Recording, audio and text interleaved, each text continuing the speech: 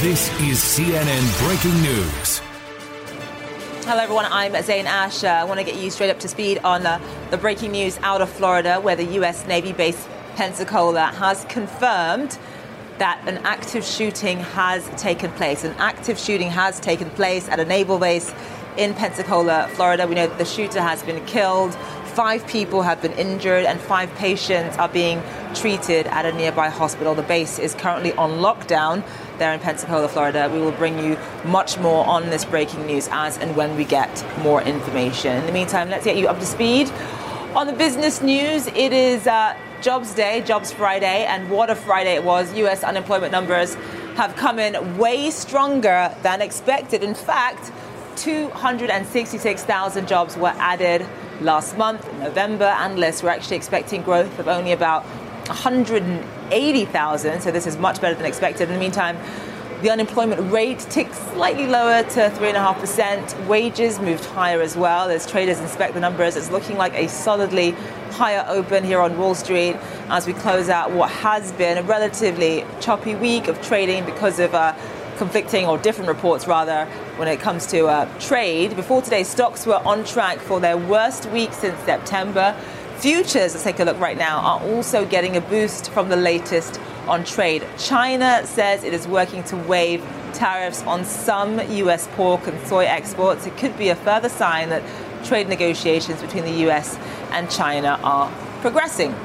Stocks are trading higher in Europe right now despite some weak economic data from Germany. German industrial output fell 5.2% in October. That is the biggest drop in a decade. Stocks finished solidly higher in Asia. Let's get right to the drivers, though, now, and a closer look at today's jobs report. It is the latest piece of data that points to a healthy U.S. labor market. Let's bring in Paul LaMonica, who's joining us live now. So, Paul, I mean, over 260,000, certainly stellar.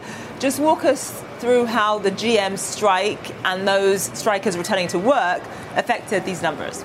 Yeah, you had that coming back into this report, saying so about 50,000 jobs or so added in the month because of strikers returning. But even if you net that out, because we all knew that they were coming back, you net that out and you still have jobs gains of about 216,000, which were much higher than the forecast of about 185,000 jobs added for the month. So I'm happy to see that the market is treating this as good news as well. Good news is good news that the U.S. economy still seems to be rolling along quite nicely despite concerns about the trade tensions around the globe. And it, I think, will diminish some of the fears that we had about a major slowdown heading into 2020 and possibly even a recession.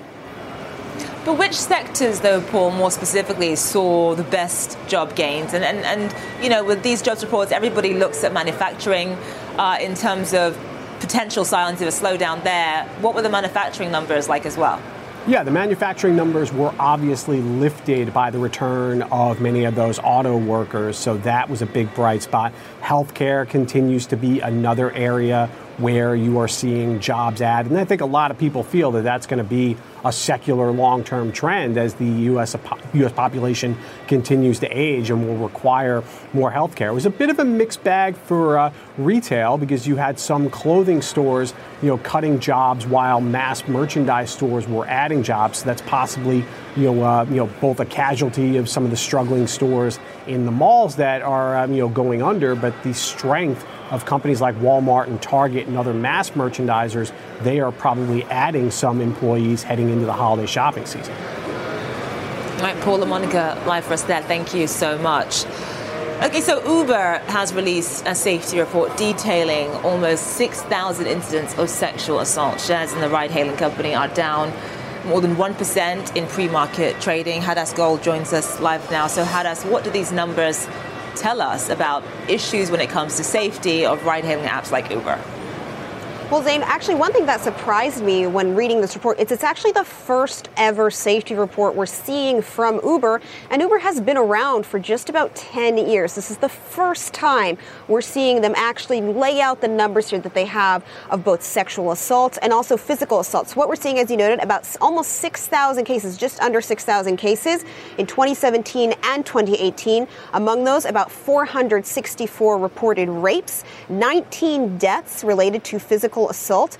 Now, what's interesting is they say in about 45% of the cases of sexual harassment, they said the drivers were actually the victims. But when it came to rapes, the reported rapes, almost all of the victims were reported to be the riders. Now, Uber points out that they've done in the United States about 1.3 billion rides. So this is a small percentage, but still rather startling numbers to see laid out here like this. Now, actually, the pledge for this safety report came after a CNN investigation in April of 2018 when CNN found that about 103 Uber drivers had been accused of sexual assault, and also just laid out some of the inconsistencies that Uber had when it came to checking the records of the drivers on their platform. Now, Uber CEO said in a tweet linking to this safety report, "I suspect many people will be surprised at how rare these incidents are.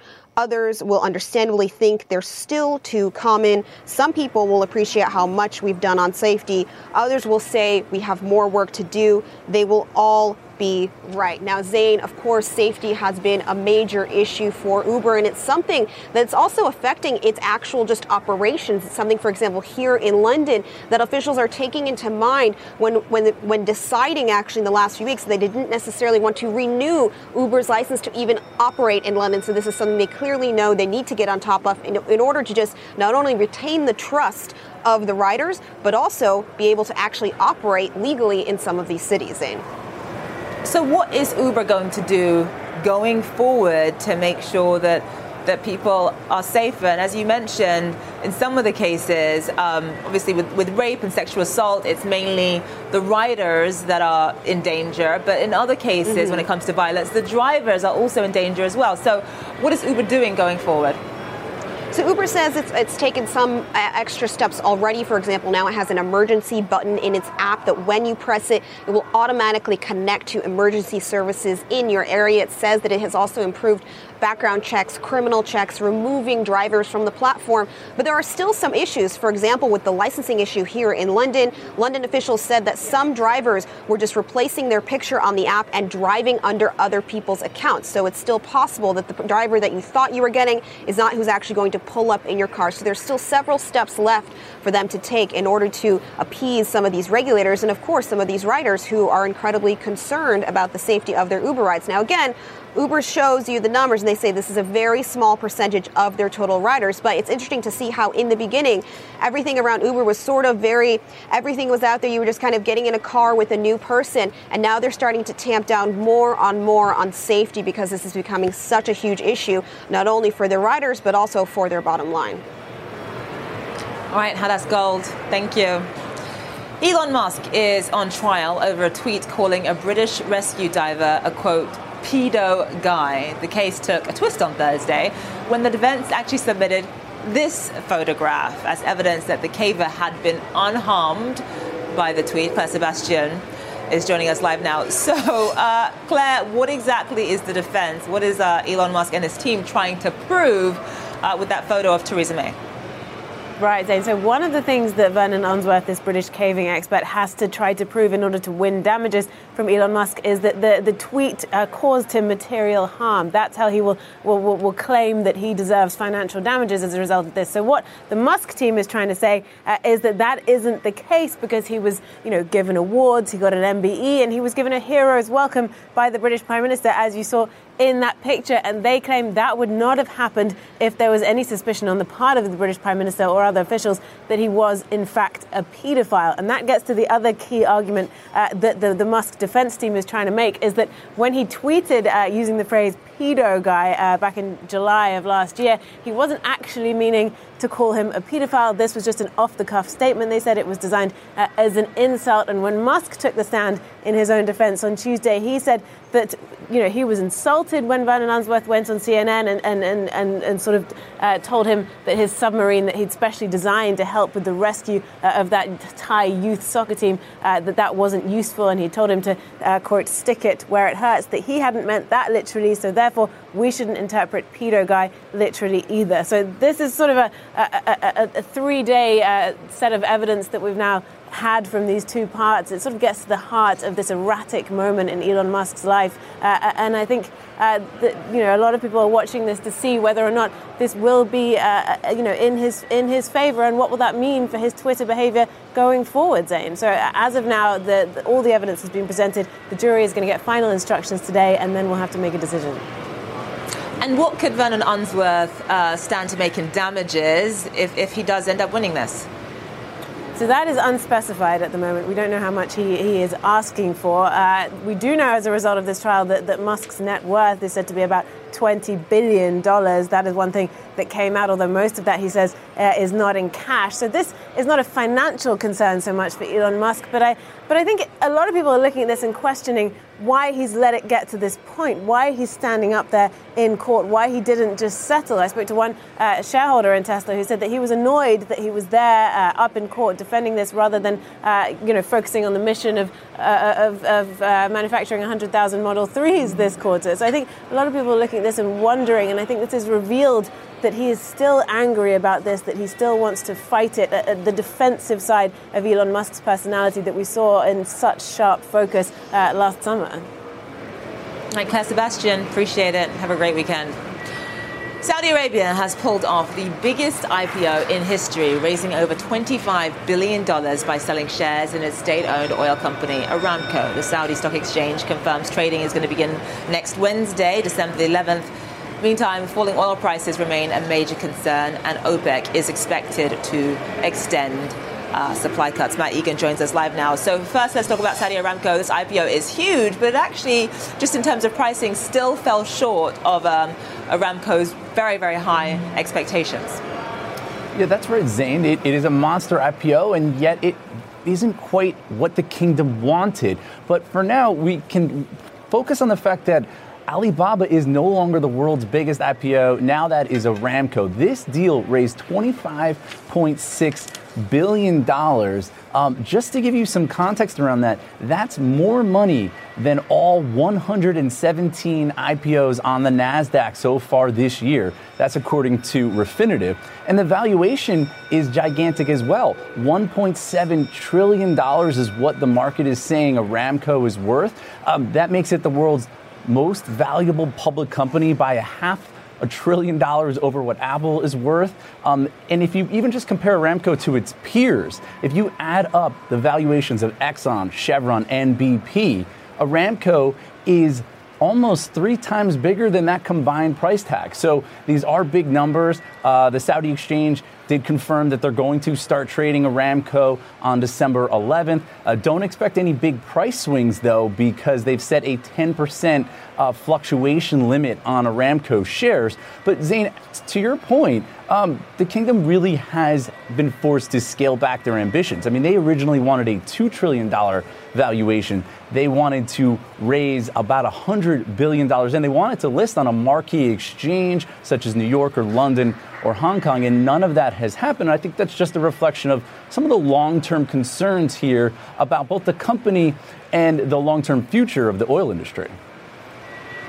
And speaking of the future of the oil industry, we know that obviously OPEC is meeting in Vienna. Falling oil prices has been a problem, especially for Saudi Arabia. Just walk us through what we're going to see in terms of further extensions in production cuts from OPEC+. Right. So OPEC and its allies are under serious pressure to take action to prevent a crash, another crash in oil prices. And so what we're hearing is that OPEC and Russia will likely announce deeper production cuts. They're likely to increase the cuts by about 40% or roughly 500,000 barrels per day. I think the question is whether or not that is enough. Unlike the dramatic reaction that we saw in the stock market to the blockbuster jobs report in the United States, the oil market does not seem all that impressed so far by what we're hearing out of OPEC. The press conference and the official statement could maybe trigger more of a reaction. But I think there's two big takeaways here. I mean, one, there's a lot of dissension within OPEC. They met for hours yesterday in Vienna. They were unable to reach a consensus in enough time to hold a press conference, so they just canceled the press conference altogether. Some countries like Iraq really want to keep producing more oil, and other countries don't want to do that. And I think the other big point here is that they are really acting preemptively here if they do in fact deepen their production cuts. That's because there's record-setting non-OPEC oil set to arrive next year, especially out of the United States, where oil production could increase by about 1 million barrels per day. And Rystad Energy put out a report, and they said, listen, if OPEC doesn't do anything, oil markets are going to be oversupplied and crude prices could crash by 40%. That is not something that OPEC wants, and so that is why they're acting. Right, Matt Egan, thank you. All right, so these are the stories making headlines around the world. The U.S. Navy base at Pensacola, Florida, has confirmed that one person was killed in a shooting on its campus. The gunman has also been killed. An unknown number of patients from the base are being treated at a nearby hospital. The base remains on lockdown. One day earlier, also in Florida, a UPS driver and bystander were killed after being caught up in a shootout. It started when two suspects robbed a jewelry store, hijacked a UPS truck, and took this man, the UPS driver, hostage, leading police on a massive high-speed chase. Both suspects were killed along with the driver and a fourth person. UPS issued a statement saying, "We are deeply saddened to learn a UPS service provider was a victim of the senseless act of violence. We extend our condolences to the family." And the House Judiciary Committee here in the United States will hold its next impeachment hearing on Monday. This comes after U.S. House Speaker Nancy Pelosi told the chairman of several committees to draw up articles of impeachment against President Donald Trump. The White House has until Friday evening to decide whether it will participate in the impeachment hearing. Mr. Trump says he's preparing to mount a full defense in the Senate, which is controlled by Republicans. And one of the most famous faces in the fight against climate change is in Madrid for the UN Climate Conference. Greta Thunberg is expected to speak later today before leading a march through the Spanish capital. All this comes as the Australian state of New South Wales tries to confront vicious bushfires, and hundreds of thousands of people try to make new homes after floods and droughts ravage their communities in the Horn of Africa.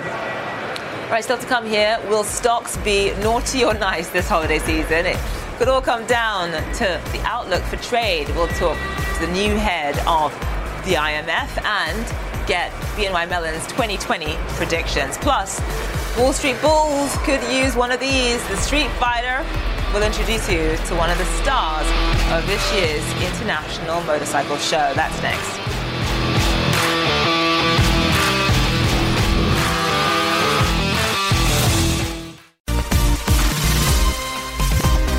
All right, welcome back to First Move. I'm Zain Asher, coming to you live here on this Friday from the New York Stock Exchange. U.S. stocks are ready to rally here on Wall Street after today's blowout jobs numbers. There we have it. Dow futures are up almost 200 points already. Jobs report indicated 266,000 jobs were added in November. Certainly a lot better than the 180,000 that were expected. All of this helped by the resolution of the GM strike and those strikers returning back to work. U.S. jobs numbers were revised higher for September and October as well, suggesting a stronger jobs market than we thought this fall. Meantime, the unemployment rate ticked slightly lower, 3.5%. Wages moved higher as well. Joining me now is Alicia Levine, Chief Strategist at BNY Mellon. Thank you so much for being with us. So, before we get to all things trade, Fed, markets, etc., I have to start with the jobs numbers. 266,000.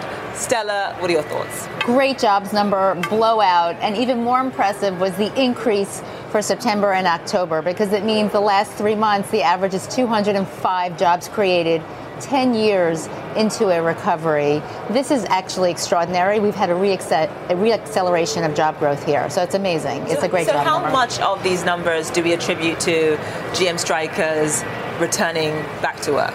So essentially, you're only getting 46,000 jobs. So it's still stellar regardless of that. It's stellar regardless, and because you've raised the number in the previous months when they were on strike, shows you that there's an underlying strength to the economy, and the wage growth is going up nicely, not too much. So it's just it's a Goldilocks job number, and suggests the U.S. is nowhere near going into recession. When you look at certain things that might sort of move the needle, just in terms of the economy, it's of course got to be trade. We had mixed signals this week. At the beginning of the week during the NATO summit, the president talked about perhaps not getting a deal until November 2020. The next day that was walked back a bit. Just walk us through where you see trade relations between the US and China going, and what that means for the state of the economy if it drags on longer than necessary. So I think we have to take the daily vicissitudes of what is being said with a grain of salt. And actually the market has been taking it with a grain of salt. I think the trade headlines don't move the market as much as they did, let's call it 6 months to a year ago. Earlier this week, though, the Dow was down 450 points. Right, so we've recovered from that. And I have to believe that both sides have an interest in some sort of trade deal. There's been pain clearly on the Chinese side, and we have lowered capital expenditures here in the U.S. as a result of the trade war. And the states that are necessary for President Trump's reelection have been having softer job growth. So he needs a trade deal. I have to believe that sometime before, let's call it March or April of next year, there is a deal. The market's already pricing it in. Right. So that's your risk. The risk is there's no trade deal, and the market's priced in a trade deal. Okay, so where would you say the risk of tariffs being put in place by December 15th, which, by the way, it's only next week, I think. It is only next week. We're here already. I think. We're already in first week of December. So if the December 15th tariffs are put on, that would be very negative for the U.S. economy, because those are the consumer tariffs. Those are the consumer goods and would hit consumers. As we know, here in the U.S., the consumer is 70% of the economy. Mm-hmm. So if the consumer stops spending, you actually will affect the GDP growth rate. Those December 15th tariffs cannot be put on. The expectation, again, is that they're going to be postponed. If not postponed, that would be hugely negative for the market and for the economy eventually. You mentioned that the U.S. consumer is huge when it comes to the U.S. economy, which brings me to retail. You know, we just got Black Friday, Cyber Monday, stellar numbers there. But it really was a sort of tale of two different stories when it came to retail. You had the likes of Amazon, obviously, Best Buy, Target doing well, and Kohl's and Macy's not so much. So what's the story there then? It's a really interesting story in retail because it kind of is a tale of two markets and of two sectors. So, you know, it's clear that technology has disrupted the sector completely.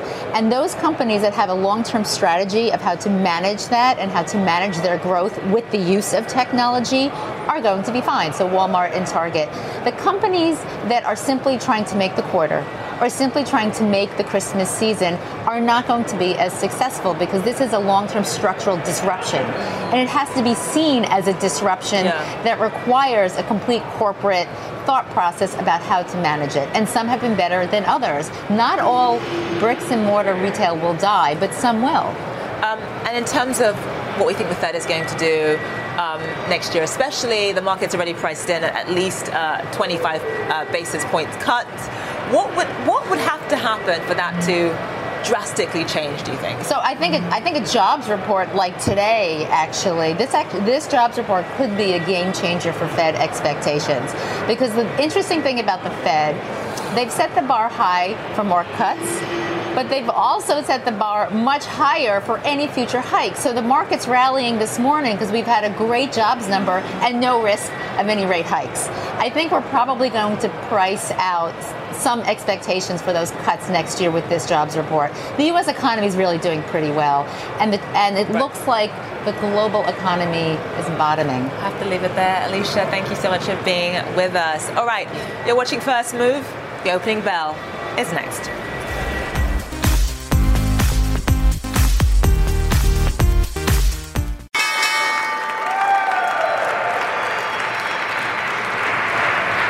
was the opening bell. You just got the tail end of it. I'm Zain Asher, coming to you live from the New York Stock Exchange. As expected today, Friday, jobs report day. It is all about the stellar numbers we got. The Dow is already off to the races, up 200 points already, 266,000 jobs added in November, a lot better than what we had been anticipating.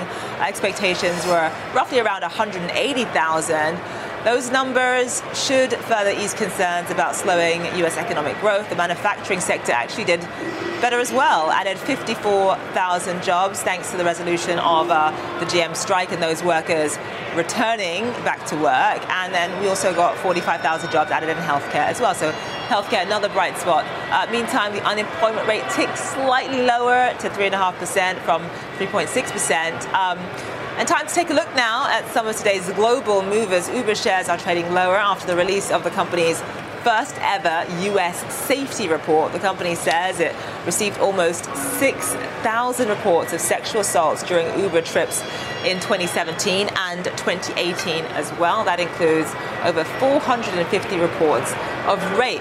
Let's take a look at Tesla. Tesla up about 1.5% after some positive comments from a Morgan Stanley analyst. The analyst is raising his best case price target for the company to $500 a share, citing hopes for stronger sales in China and the buzz over the cyberstruck shares of CrowdStrike are higher as well. The cybersecurity firm is one of the best IPO performers this year. It is reporting a narrower than expected quarterly loss and raising its full year outlook.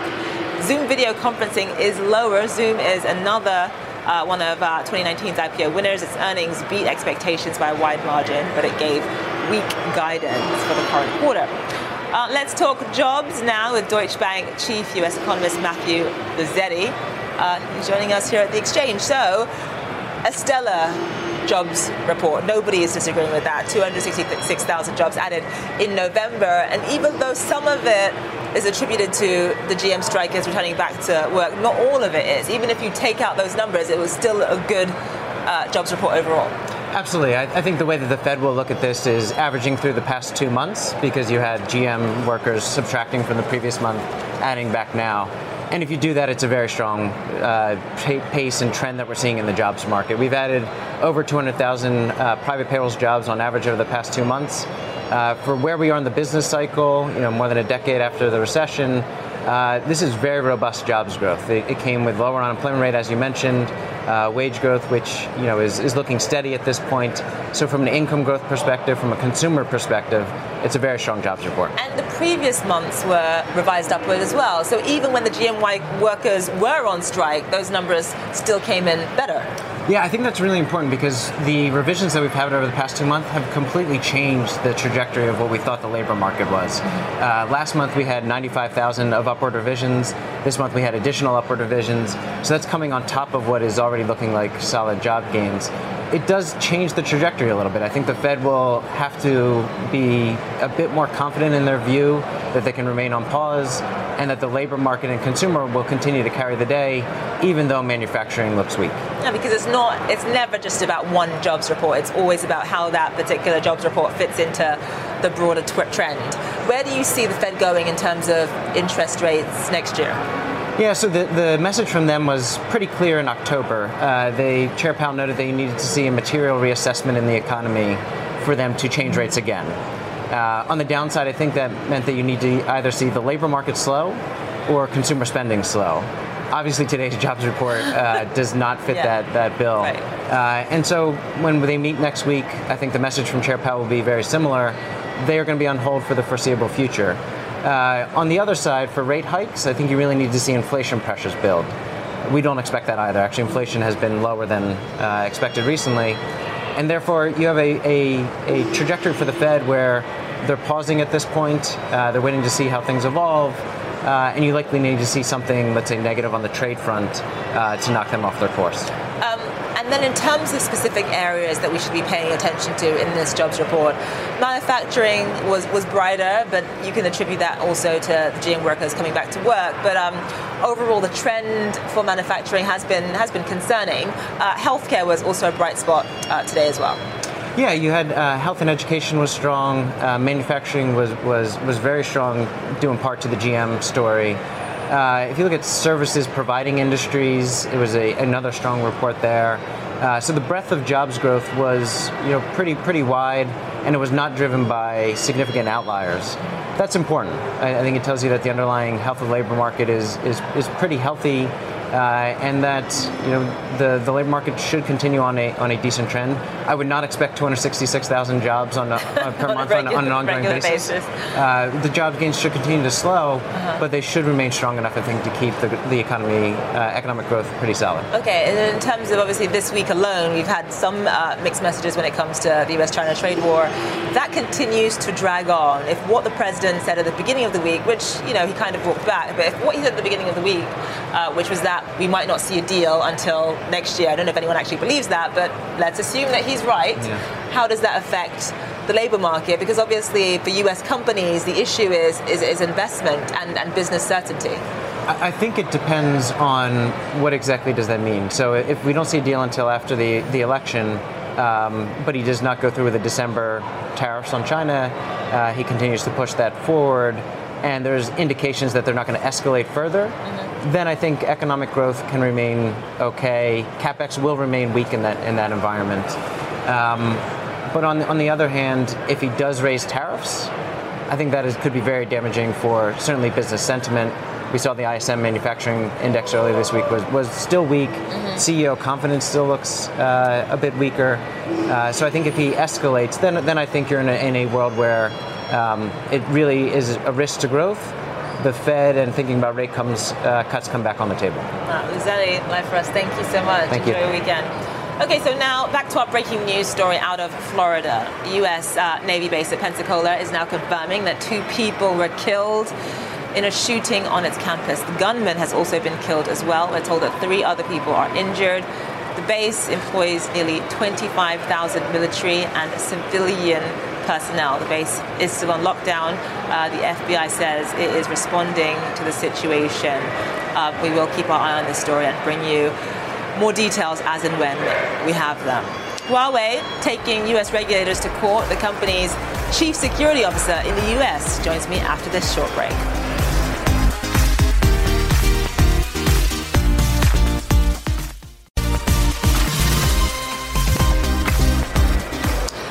The IMF chief says the cost to the world of the US-China trade war will come to the hundreds of billions of dollars. Speaking to CNN, Eleni Giokos on the sidelines of a development conference in Senegal, Kristalina Georgieva also insisted the IMF has the resources to support countries in need.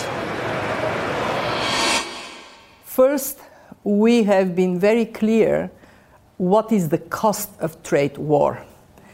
By next year, we would lose as a planet $700 billion. This is 0.8% of the global GDP. Everybody loses. Second, we have been also very clear what can be done so this slowdown in a synchronized manner we have seen can be stopped and reversed. And we say to countries 3 things. 1, if you have monetary space, if you can cut interest rates, please do it. Very few countries now have that much space. 2, if you have fiscal space, please use it.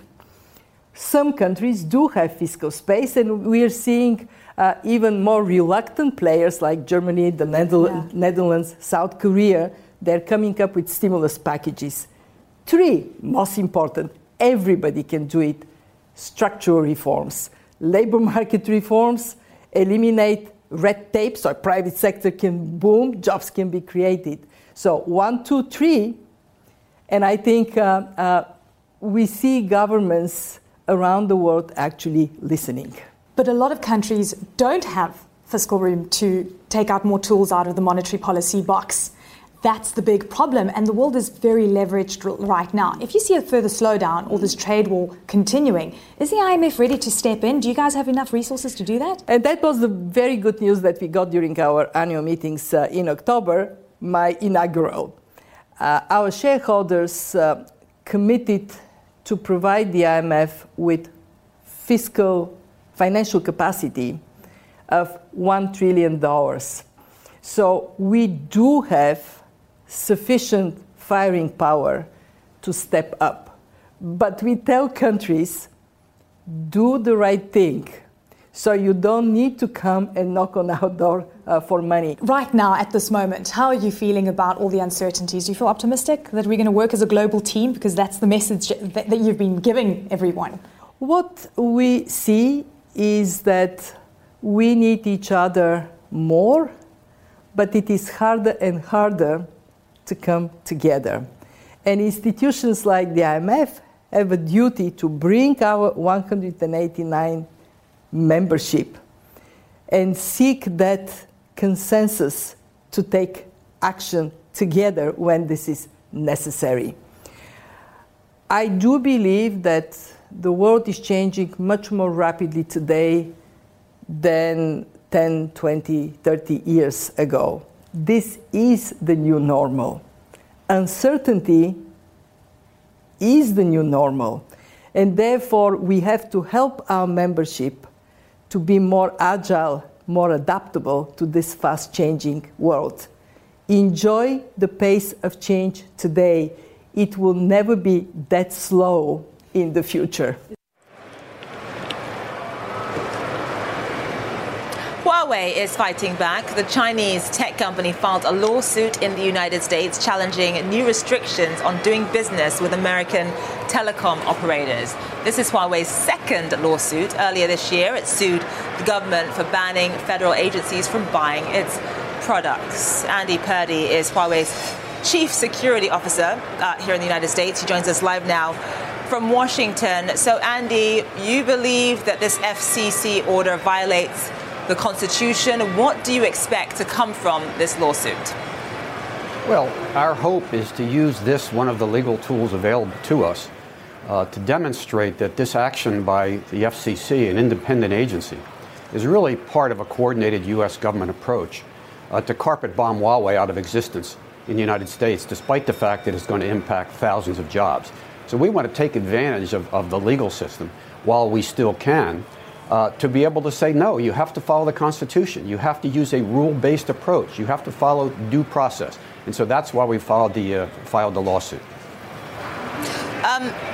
After the ban, or at the time of the ban, I'm sure you've heard this many times, but the FCC chairman, Ajit Pai, actually said that part of the problem is that companies like Huawei and ZTE would be subject to China's laws and would both be obligated to cooperate with any request from China's intelligence services and to keep those requests secret. He also went on to add that both companies have engaged in conduct like intellectual property theft, bribery, and corruption. What is your response to that?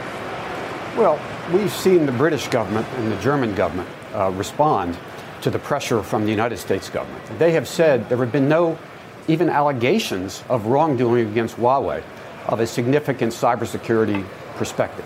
The fact is there are 5 nations in the world that have the ability to virtually implant hidden functionality and malware. That's why we have to concentrate not on blocking Huawei. We have to do the measures that are necessary to make America safer. The kinds of things that I discussed in our meetings at the United Nations in New York on Tuesday.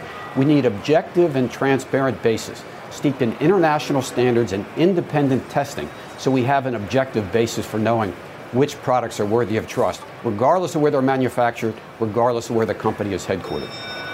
So then what are some of the key ways in which you might negotiate with the U.S. government to address some of the concerns it has about Huawei posing a national security threat?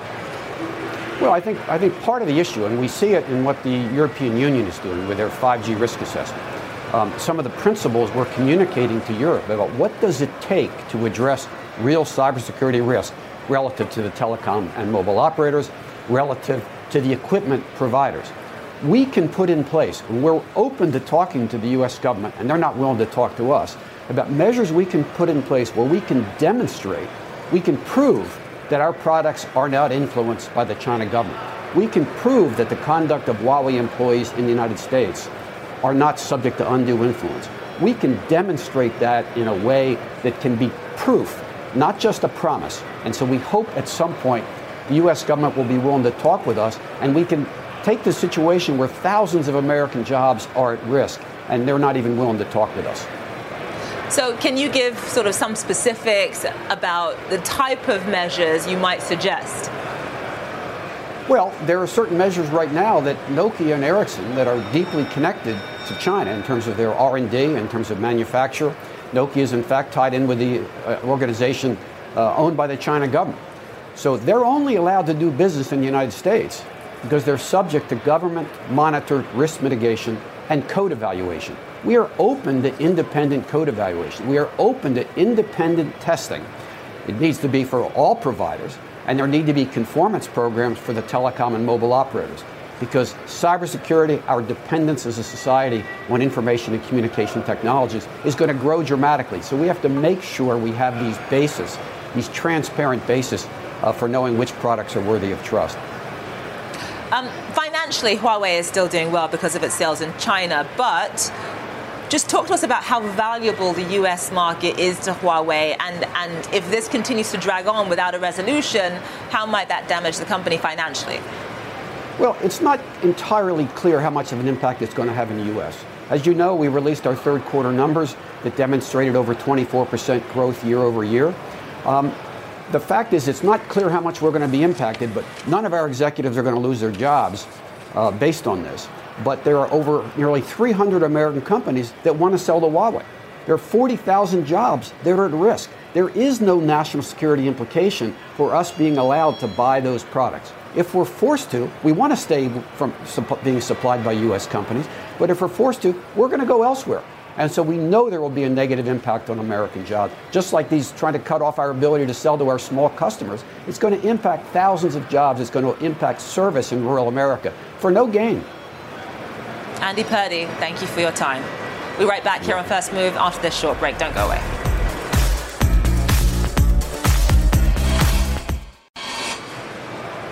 The world's highest spec motorbikes are in town and currently revving up for New York's annual industry fair over the weekend. Ducati's Street Fighter V4 will be among the headliners. It was crowned, look at that go, it was crowned the most beautiful bike in Milan.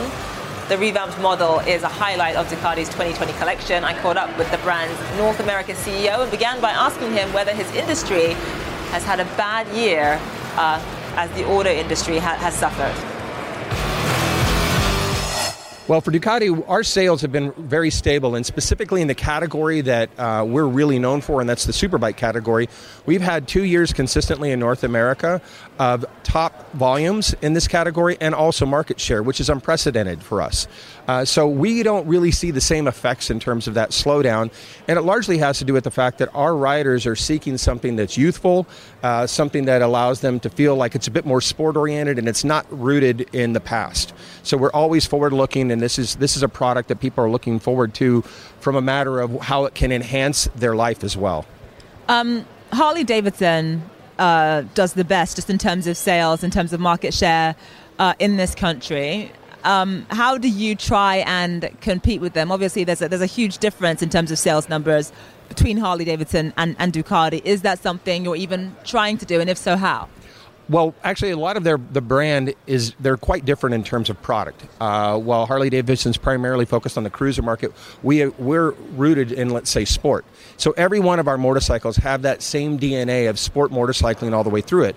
But what we've done over the last 10, 15 years is we've broadened our product offering so that we take the same DNA that people have come to love us for, and we've made the brand more accessible through things like the Diavo, which is a cruiser-style motorcycle, the Multistrada, which is a little bit more of an off-road, enduro, world-traveling motorcycle. So it's taking our soul and our spirit of our product and having it available for more people. And that has actually allowed us to bring a lot of new customers in, conquest customers that come from other brands. Okay, and speaking of new customers, Ducati is a youthful brand, not necessarily for young people, but for people who are trying to recapture their youth, so to speak. So, but in terms of trying to get more women, how do you make sure that it doesn't continue to be such a boys' club? That's a great question, and a lot of it has to do with our communications. I mean, it starts with product and building product, and we have, for example, the Scrambler, the Diavo product that have been received very positively through all different categories, but women specifically, but then also our communications and making sure that we don't fall into the traps of, let's say, the traditional sexist bikini-clad marketing that used to be done in the years past. I mean, with a brand like Ducati, when we have such a beautiful motorcycle, it's attractive to both genders no matter what. So we don't have to pander to one or the other. We stay true to who we are, and we make sure to be sensitive to those things that aren't relevant for our market. And some of the motorcycle brands in the US are dealing with the issue of baby boomers getting older. Is that something that is troubling Ducati or not? Definitely not. In fact, what we see is that our demographic, since we have such a widespread in terms of age, it allows us to stay pretty consistent, and we don't see our customers aging out, which is very helpful. All right, before we love and leave you, let's take a look and see how the markets are doing. We did get job numbers coming in on this Jobs Friday at 266,000 jobs added in November. You see the market certainly seems to like that. Previous months were revised higher as well, partly because of the GM workers who are striking now returning back to work. That's it. You've been watching First Move. I'm Zain Asher. CNN Newsroom starts after this short break.